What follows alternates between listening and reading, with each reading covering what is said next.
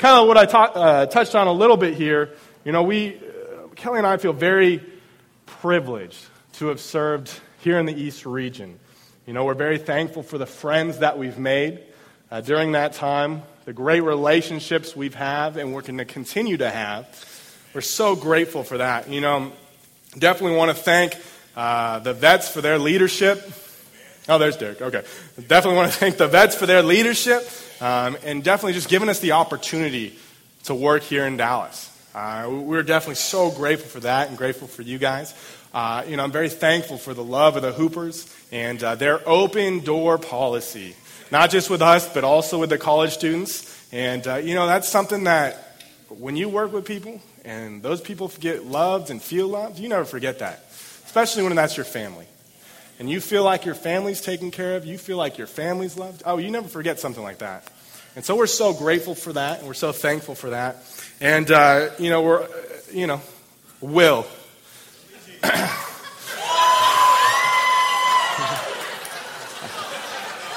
I'm going to miss you most of all, buddy. So, to find someone else to pick on, amen. But no, we're very grateful for the Garcias. We're very grateful for the Mosleys. We know they're going to do a great job here. That's Will. He did that. No one told him to do that. That's what he looked like.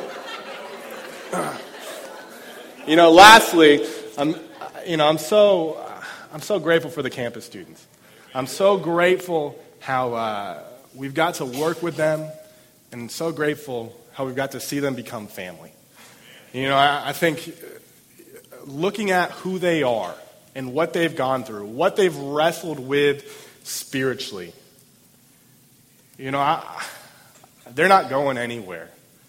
And that's one of the things exciting me. These are decisions that were lifelong decisions. Something I like to say, it's not just something cool you did in college. This is something that they're giving their heart to. And we're so thankful for them. We love you guys. And you still have our number. So you know what to do with that. Amen. But, we're so encouraged. Derek asked me this morning to speak about whatever I want. Anything. And I panicked. I was like, I don't know. Should I just keep doing the Spirit in Acts? Or I don't know. So what I decided to do was talk about something I've been studying out. Something I've been learning. It's something that, it's for me personally, it's an idea I want to better understand. Because I feel like a lot of times, I read something, oh, that was really cool, and I go on. But this is an idea I really just want to better understand. And it's a saying that I feel like for me personally, I need to put into practice. Something I got to do more of. And the title of my lesson this morning is Make Every Effort. Make every effort. Like I said, this is something I'm just trying to understand. And I want you to come along with me on this, and let's see if we can't figure a few things out and help understand what it really means to make every effort. In my research, I found this phrase mentioned 11 times. Maybe more.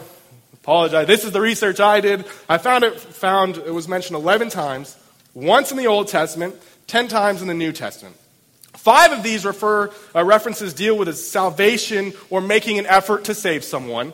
4 of them deal with the discussion of unity, and 2 of these dealing with unity talks about having peace leading towards unity. 1 deals with growing towards maturity, and 1 deals with helping others remember their decision. Jesus talks about making every effort. Paul talks about making every effort. Peter talks about it 4 times in the book of 2 Peter. It was important. This idea of we need to make sure we're making every effort. What I'm starting to understand is it's not just enough to try. It's not just enough to try. We're being told to make every effort. Try with everything we've got. Because we love God. Give everything we have because of our love of God. Not because someone's telling us to, not because we feel compelled to, but we are compelled by Christ's love. And this is our response. I will do anything you ask of me. Tell me where to go, I'll go. Tell me what to do, I'll do it. Because I love God. And there's no one that's going to take that away from me. And this got me thinking, what would people say about my relationship with God? Am I someone that makes every effort? Is that how people view me? What would your best friend say about you? What would your spouse say about you? Are you the type of person that makes every effort for God? You know, we have things we're going to make every effort in our lives, things we enjoy, things we'll go out of our way to do, but are we making every effort for Christ? You know, as a kid, I really loved to read comics, and not just the super cool one now with like the Marvels and the DC, but I also read like Garfield. It was an easy read, so I read Garfield. Read a comic called Foxtrot. I also read a comic called Far Side. You know, maybe you've seen this comic before. It says School for the Gifted, and if you haven't figured out, he's pushing to try to get in to the door. You know, this guy's working really hard, and it's the School for the Gifted, so we're to assume he's really smart, and he can't figure quite out how to get into the building. You know, a lot of times we think of ourselves in that way, or I can be someone who does this. I'm really smart. I'm working really hard, so the things I'm doing must be right. Well, not necessarily. How do we know if we're living for Christ? You know, Jeff, but I read and I pray just like Derek tells me to do. Good. So do a lot of religious people. They read and pray all the time. But if we're not putting it into practice, we miss the whole point. We miss the whole point. And so that's the challenge I want to give today is don't just read and pray. Yes, do that. That's really good. But then live it out. Go that extra mile. Make that effort. You know, I believe making every effort entails so much more than we think. Or to be honest, so much more than we can fully understand. But we just got to go, God, use me. I'll do whatever, whenever, however, just tell me. God, just give me direction. Pray for wisdom. That's one of the things I love to do. I love to pray for wisdom. Because I'm not that smart sometimes. A lot of times I know some stuff, and there's other times, God, help me out here. Maybe only some of you can relate to that. But God, help me out. Give me some direction. Please help me. We need God's wisdom. You know, like I said, this is something I've really been trying to discover for myself. You know, so my hope today is that we can walk away with a better understanding of this concept. And if I can just inspire one person, just one person, to do better, that would make my week. Tell you what, Fred Height already said he's going to do it, so I'm super encouraged about that. Feeling super excited, so everything else now is just icing. So maybe one more would be super. But just looking at our lives and going, hey, is there things I can do better in? Are there things I can do better in? Evaluate. So there's two things, like I mentioned earlier, I'm going to talk about today that are kind of discussed more than the others. One of them talks about faith, while the other one talks about unity. So those are the 2 points I'm going to be talking about this morning. So point number one is make every effort in your faith. Turn with me in your Bibles to Luke 13. Figure we'll make a little effort this morning and turn to our Bibles. See what I did there? Okay. Very excited about that. That's how I was raised. I carry my Bible. I feel like if it's always up there, I may forget my Bible, and I'll feel okay forgetting my Bible, and that's a slippery slope I don't want to go down. So let's look at our Bibles. You know, as we start this journey, I think it's only fitting to start with Jesus. We got to start with Jesus. That's who's going to have the answers. That's who's going to point us in the right directions. So let's start with Jesus in Luke chapter 13, verse 22. Then Jesus went through the towns and villages teaching as he made his way to Jerusalem. Someone asked him, Lord, are only a few people going to be saved? He said to them, make every effort to enter through the narrow door. Because many, I tell you, will try to enter and will not be able to. Once the owner of the house gets up and closes the door, you will stand outside knocking and pleading, Sir, open the door for us. But he will answer, I don't know you or where you come from. Then you will say, we ate and drank with you, and you taught in our streets. But he will reply, I don't know you or where you come from. Away from me, all you evildoers. What a powerful scripture. You know, I remember the first few times I read this passage, you know, I got my own, you know, this is how my mind works. Well, those are for those, you know, less aggressive Christians. Or maybe they're a different denomination of Christians. And I categorize myself in the side, well, I'm probably good because I'm going to church and I'm doing the right things. I go to church more than most people. So I must be in this category over here. But the scripture doesn't say that. It says the people who know Jesus, who ate at his table, who knew him personally, he spoke to them in their streets, some of them would be left out. What were they lacking? What was different about them? What were they missing? Jesus calls us to make every effort to enter through the narrow door. Every effort. Not do the things that work for you. Not do the things that you just want to do. But do everything the Bible calls you to do. Everything the Bible calls you to do. There's a cool Bible talk a lot of times we used to do back in the day where you open up your Bible and you go, okay, what part of the Bible don't you like? Well, I don't like this part. And then they rip it out and everybody freaks out. Oh, you ripped out the Bible. Well, it was like one of those little Good Samaritan Bibles, so it didn't really count. But they don't have everything in there anyway. But the people are freaking out. Why are you doing that? Well, you're not going to listen to it anyway, so I might as well just take it out, right? Oh, I see what you did there. It's that mentality of the Bible calls us to follow all of it. Not just the parts that we feel good about. And there's some things that are easier for others. I get that. But man, it stretches my faith. There are some passages, I just got to work harder. And I'm not perfect, and I get that. But I just got to have the mentality, I just need to try. I know it's difficult, but I'm going to give my all here. And whatever happens, happens. We got to have that mentality to make every effort. Like I mentioned earlier, Kelly and I feel so blessed to work with the college students. There's an amazing group of students. And we have one amazing student who's a freshman at UTD. His name's Haile. And Haile's awesome. We love him. I'm very proud of him. One of the things, not to get into too much detail, that Haile had to go through in order to become a disciple was he had to talk to his family about making this decision. And as he was going through this, his family told him, if you do this, I never want to see you again. I never want to talk to you again. Don't ever come home. That's a rough decision. That's a rough decision. But Haile saw the cross. Haile saw the love of the church. He said, you know what, this is what I got to do. I need to be here. Some of us will never face anything like that. We've got families that love us, families that support us, whether they're in the church or they're not, they just love us. This was against the family. It was a mark against the family. You don't do this. Haile saw God's love. Haile saw Jesus. And so he made every effort. And I'm so proud of him. And I'm so encouraged about what he's going to do here. I think a lot of us, we forget Luke 14. I got to put God before my family, my friends, my own interests. And we forget. No, God wants you. You're the one that's going to have to stand before him. You're the one that's going to have to give an account.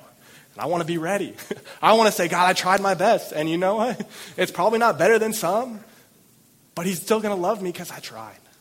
He's still going to love me. I want to clarify this just so it doesn't sound like if you're not trying, you're not doing right. No, I don't want you to hear that. I'm not saying if you're not making every effort of every second of every day, you're not a disciple. That's not what I'm getting at. But what I am trying to grasp is the difference between active and passive Christianity. That's the big difference. And you all know what that looks like. You're all smart enough to have figured that out because you all know your hearts. And you go, okay, I know I'm really trying here and maybe I came up short. You know what? That's okay. That's totally fine. Because you can look in the mirror and go, I gave everything I had. And I did my best here. That's fine. That's totally fine. But it's the difference between being an active Christian and being a passive Christian. We've got to strive to be active. And there can be things that get in the way. I understand that. But what's your heart then when those times happen? Do you run away? Do you sit down and say nothing? Or do you go, hey, this is me, I'm a mess. Help. Please help. Because I just want to be right with God, and I don't care who knows it. And that's got to be our mentality. We want to strive for that active type of Christianity. I think one of the things that can get in the way is, well, I really just don't feel called by God. Well, let me tell you this. You're all called by God. You're all called. Now, we're all called to different roles, but we're all called by God. Today is super encouraging with special missions. That's super encouraging because we have an opportunity to support others in other countries who are less fortunate than us. And, like Derek mentioned, we may not be able to be there personally here, but let me help in whatever way I can. And I know a lot of you do that today, and that's so awesome. That's so encouraging. And we have also great projects. We've got Hope Worldwide. We've got Hope Youth Corps. We have the MLK Day of Giving. We've got Saturday Academy. We've got so many different things that they're great programs that we're a part of, and they're awesome. And we need these programs.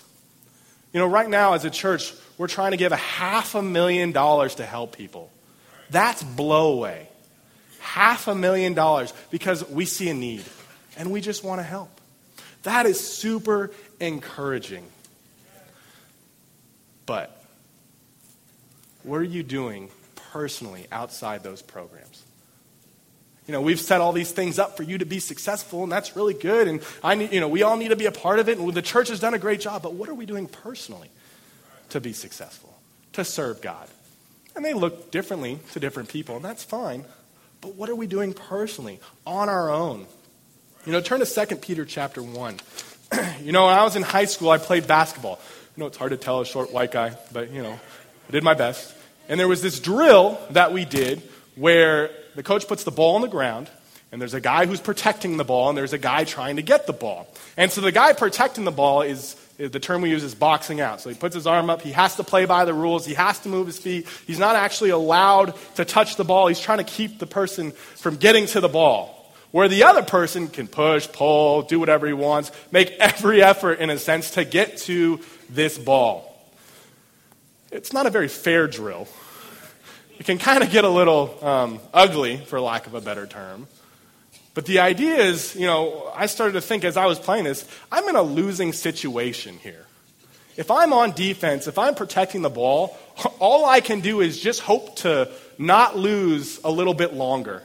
Because eventually I'm going to get tired, or eventually I'm going to get cheap-shotted, and the guy's going to get the ball, and then I've got to run because I didn't play good enough defense, and it's not a fair system, but, welcome to high school basketball. But this is how it works. And a lot of times we can do that with our faith. We're just playing defense, trying to hold off for as long as we possibly can. But we're not doing anything. We're just trying not to lose. It's a scary place to be. It's kind of a sad place to be. I'm a big college basketball fan. My team's the San Diego State Aztecs because I went to school there for a little bit. Woo. We're always like the best defensive team in the country, and then we always score like 30 points a game. And if you don't know anything about basketball, that's really bad. So every year it's like, well, it'd be nice if they can make a layup. Like I'll be watching them because they're on at like 11 o'clock at night, and we just don't make anything. It's the saddest thing to watch. You kind of hurt after a while. You're like, all right, I'm just going to go to bed. Because it's not fun to watch anymore. And a lot of times it's like, the only way you're going to win is if you learn to put the ball in. You got to put it in the basket.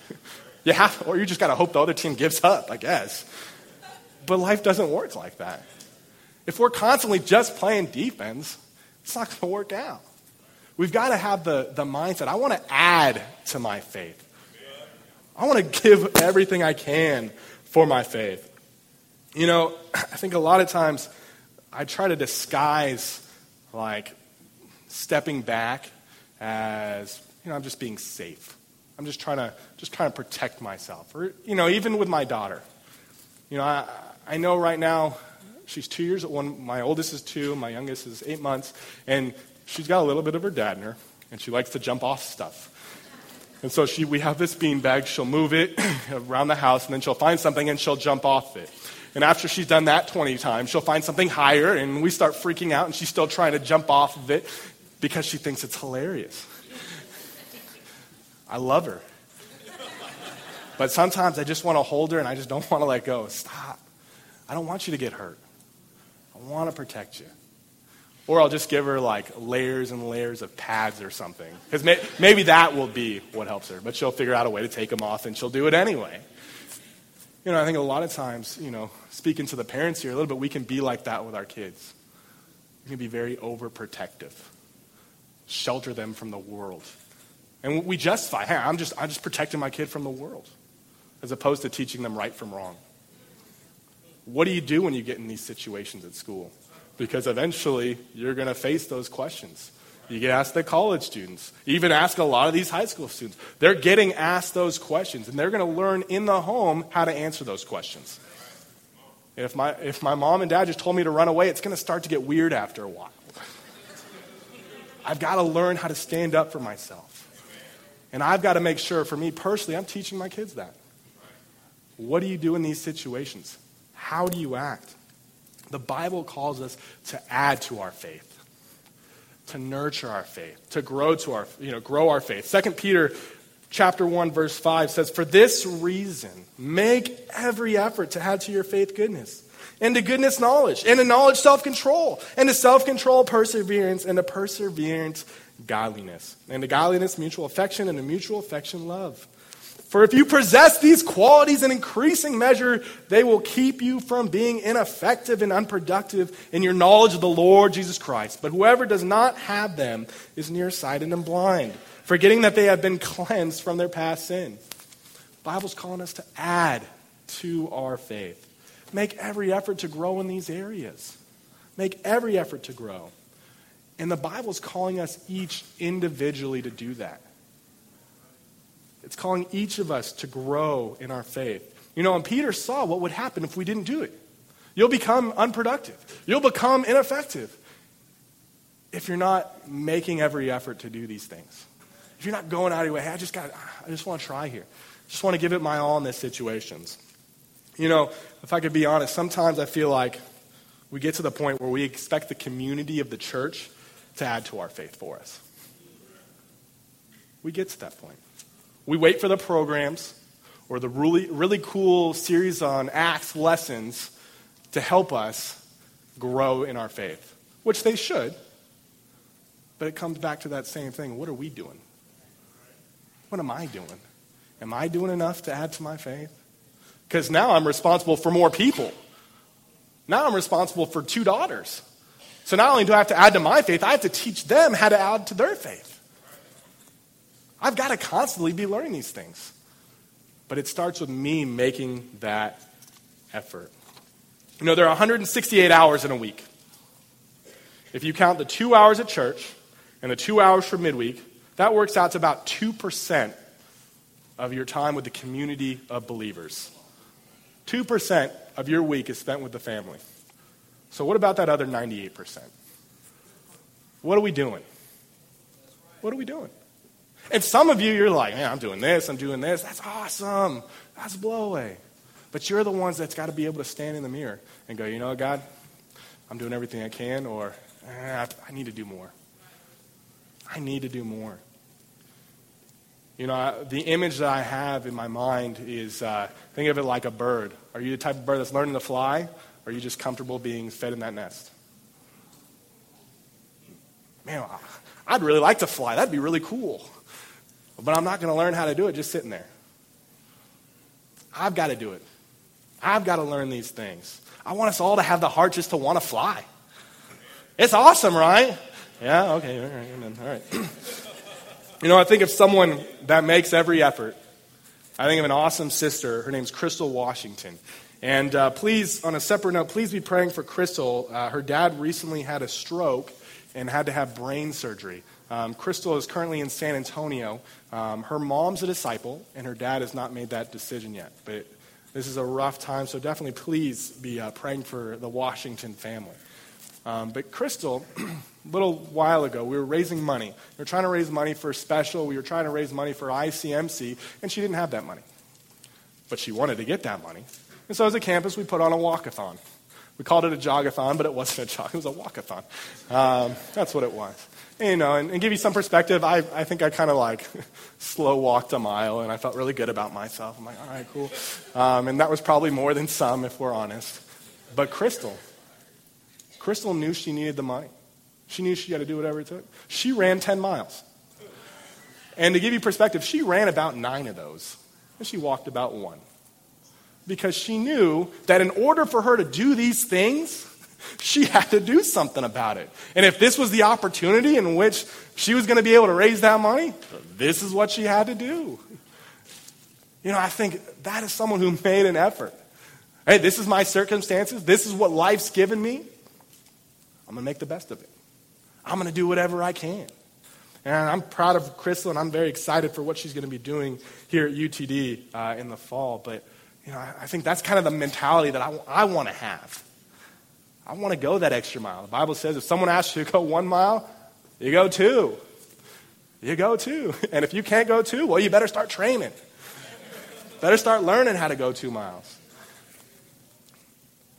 The other area I want to focus on today is making every effort in unity. So I'm going to end with this area, talk about unity. Ephesians chapter 4 is where we're going to be at.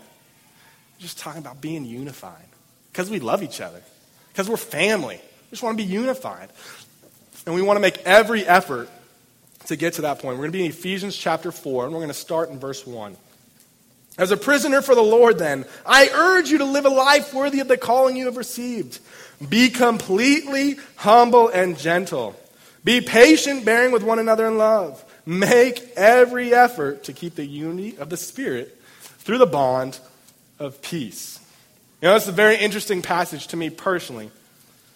It tells me to be completely humble and gentle. Not my strong points, but that's what it's telling me to do.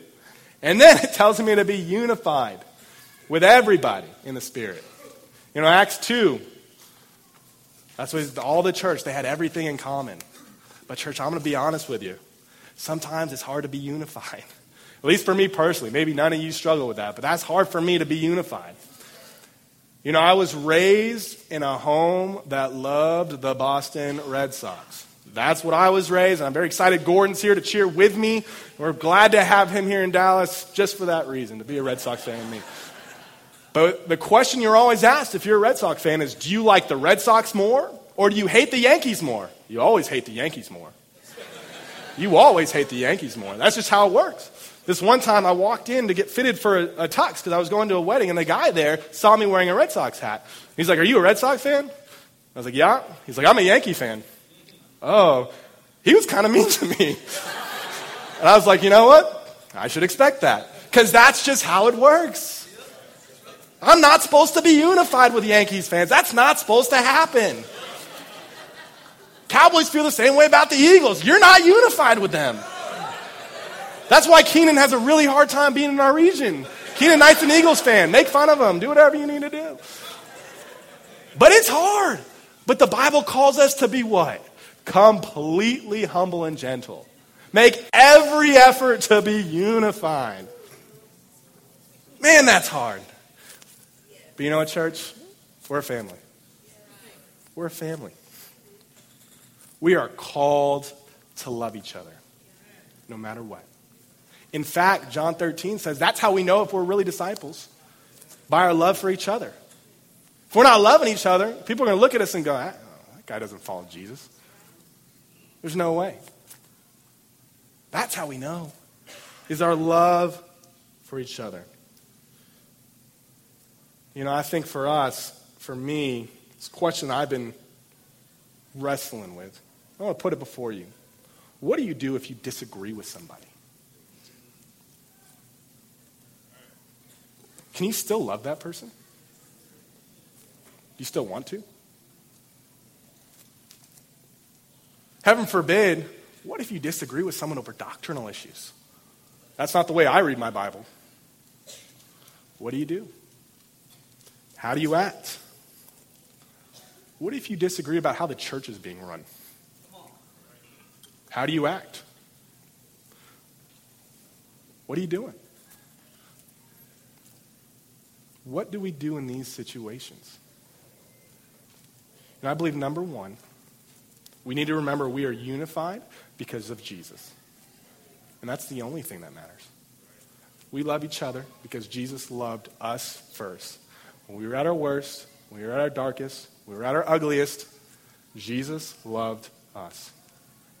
And like Tommy put it very nicely, and he forgave us. He forgave us. And so we are called to do the same. Called to do the same. But it's interesting. Once I started reading about this, I noticed something different about the disciples than I thought. Jesus let the disciples argue. He let them argue. They weren't very good at it, but he let them do it. Look at this. Luke chapter 9. An argument started among the disciples as to which of them would be the greatest. Well, none of them, but that's a whole other issue. But an argument started. Jesus, knowing their thoughts, took a little child and had him stand beside him. And you guys know the story. You got to be like this child. And he let them argue. The Bible said Jesus knew their thoughts. He didn't care about what they were talking about. The argument wasn't the issue. It was where the argument was going. The heart started to get a little weird. People probably started to get a little bit angry. And so Jesus stopped it. Because it was no longer a productive discussion. It became ungodly. Luke 22, they do it again. They argue about being the greatest. Again, Jesus let them argue. And then he stopped it when it became ungodly. Here's what I learned. It's not about who's right. It's about what's right. It's not about who's right. It's about what's right. If we miss that point, we're going to argue till we're blue in the face, thinking we're doing it for God, and we're going to get nowhere. Get nowhere. I'm in a very interesting situation. Ben Borland, one of my best friends in the whole world, lived together for many years, did a lot of stuff that I'll probably have material for lessons for the rest of my life just doing things with him. And he's going to Oklahoma City, and I'm replacing him. I'm going to see all the cracks in his ministry. I'm going to see them all. And the same thing will happen to the person that comes here and takes our place. They're going to see all the stuff we did wrong in our ministry. What do I do with that? Do I look at him and go, well, I don't trust you anymore because look at all the terrible things you've done? No. In fact, if that's why we don't trust people because they do something differently than us, that's sinful and you need to repent now. It's divisive. You're the one in sin. We can't be like that. So what do I got to do? Well, I got to go talk to him. Ask questions. Learn the heart. And Ben and I have had many discussions on things we don't necessarily agree with how to do. But at the end, the heart of Ben is, you know what? I'm just trying to love people, trying to make sure they feel loved, and I want to advance God's kingdom. That's what I want to do. So we're on the same page, and I feel good about it. But if we don't have those talks, it's very easy for me to get bitter. It's very easy for me to store things up in my heart, and then it's very easy for me to resent him. And you know whose fault that is? It's my fault. I'm the one in sin if I'm doing that. We need to be able to have conversations with people when we don't agree. Hey, let's air it out. Let's be completely humble and gentle. Let's learn from each other. But let's figure out how we can be unified in moving forward. Because we got to be unified. The church won't continue to please God if we're not unified. Maybe for a little while, but it'll fall on its face because nobody likes each other. We need each other. Amen? Amen? All right. I know this is going to be very hard for you to believe, especially my campus students. I'm not perfect. And this may even be harder for, some of you to believe. You're not perfect either. Some of you know that. Some of you are still working on that. Amen. But you know what? I still love you. God still loves you. God still believes in you. We're all works in progress. And we're going to continue to be works in progress till we get to heaven. And if we don't remember that about each other, we're going to get very frustrated. Why aren't you perfect? Because you're not either. Don't put that on me. We got to remember we need each other. And the only way I'm going to continue to grow is by your help. That's the only way I'm going to continue to grow. I need men in my life to help me. I'll tell you, it's very hard to stand up here sometimes. It's like, why weren't you funny? Oh, I'm sorry. I tried really hard. Were you talking about me on that point? No, I'm sorry. I don't know. Every word I say gets dissected. I'm sure Derek or anybody who else has stood up here understands that feeling. Do you have a secret agenda? Are you talking about me? No, I'm just reading my Bible. I apologize. Apologize. Are you almost done? I'm getting kind of hungry. Right, teens? No? Amen. Those thoughts Those thoughts can get in our mind. And they can be very disunifying. Because now it's about me. Now I'm focused on me. And you didn't please me. That's ungodly. God, love each other. You know, I started to think about Philippians 4, verse 2. The sisters, or the two spiritual sisters, Eodi and Syntyche, they're known in the book of life for arguing. That's what they're mentioned in the Bible for doing, being disunified. What if that was you? How hard would it be to go to church every Sunday once that letter came out? Hey, what's your name? Yodaki. Ooh. You doing all right? Yes, it's been 20 years, let it go. And these sisters are probably awesome. They're probably amazing sisters who were disunified. And it was so bad, Paul's writing this letter from jail, and someone has to go report them. Hey, how's the church going? Well, it's good, except we've got two sisters that won't stop fighting. Can you address that? That's probably not what Paul wants to hear, sitting in jail, waiting probably to die. It's like, well, I got to make sure, I guess these sisters are okay then. Ow. Don't let that be said about you. That's what you're known for. Be unified. Love each other. Be completely humble and gentle and make every effort to do so. You know, I want to end kind of with this last idea. I had a talk with my dad, and because I can't relate to someone in that walk of life. I'm not there yet. Hopefully one day, God allows it, I'll be at that point. But someone who's a little bit older, how do you deal with this issue? How do you deal with being unified at this age? Because as he expressed to me, it's very easy to get in a routine. It's very easy to get settled in your ways and just be comfortable with the status quo. It's very easy to do that. And there's a scripture I want to read. Numbers chapter 8. This applies to the Levites. Men 25 years old or more shall come to take part in the work at the tent of the meeting.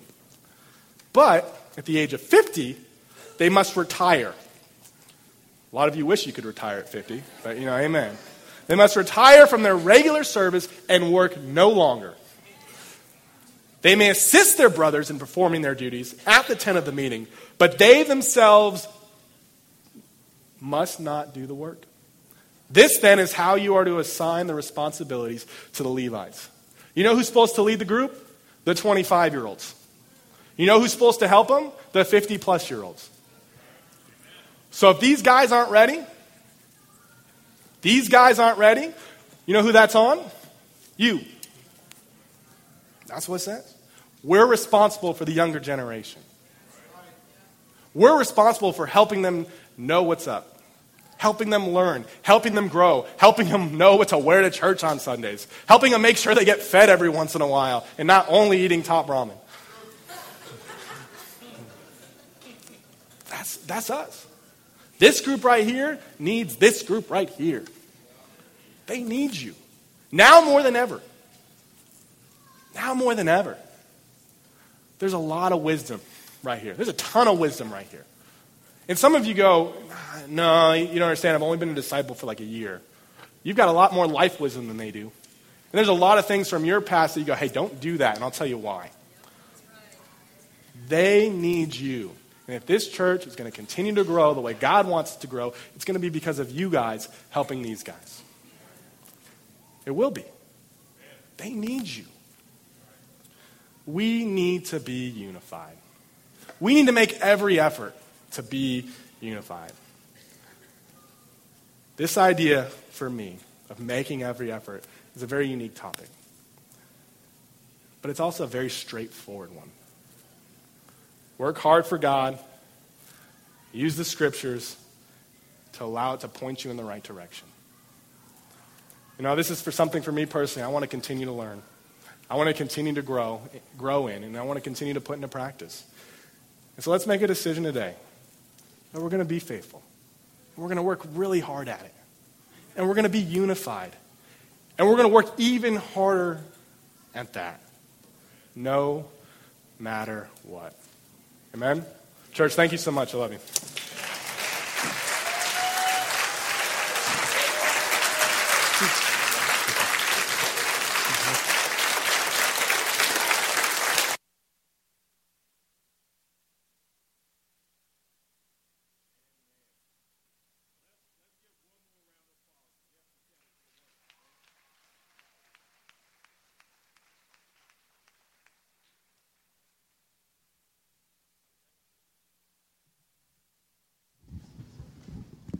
Amen. Y'all hear me okay? That's an impacting journey that our brother Jeff Smith has been on.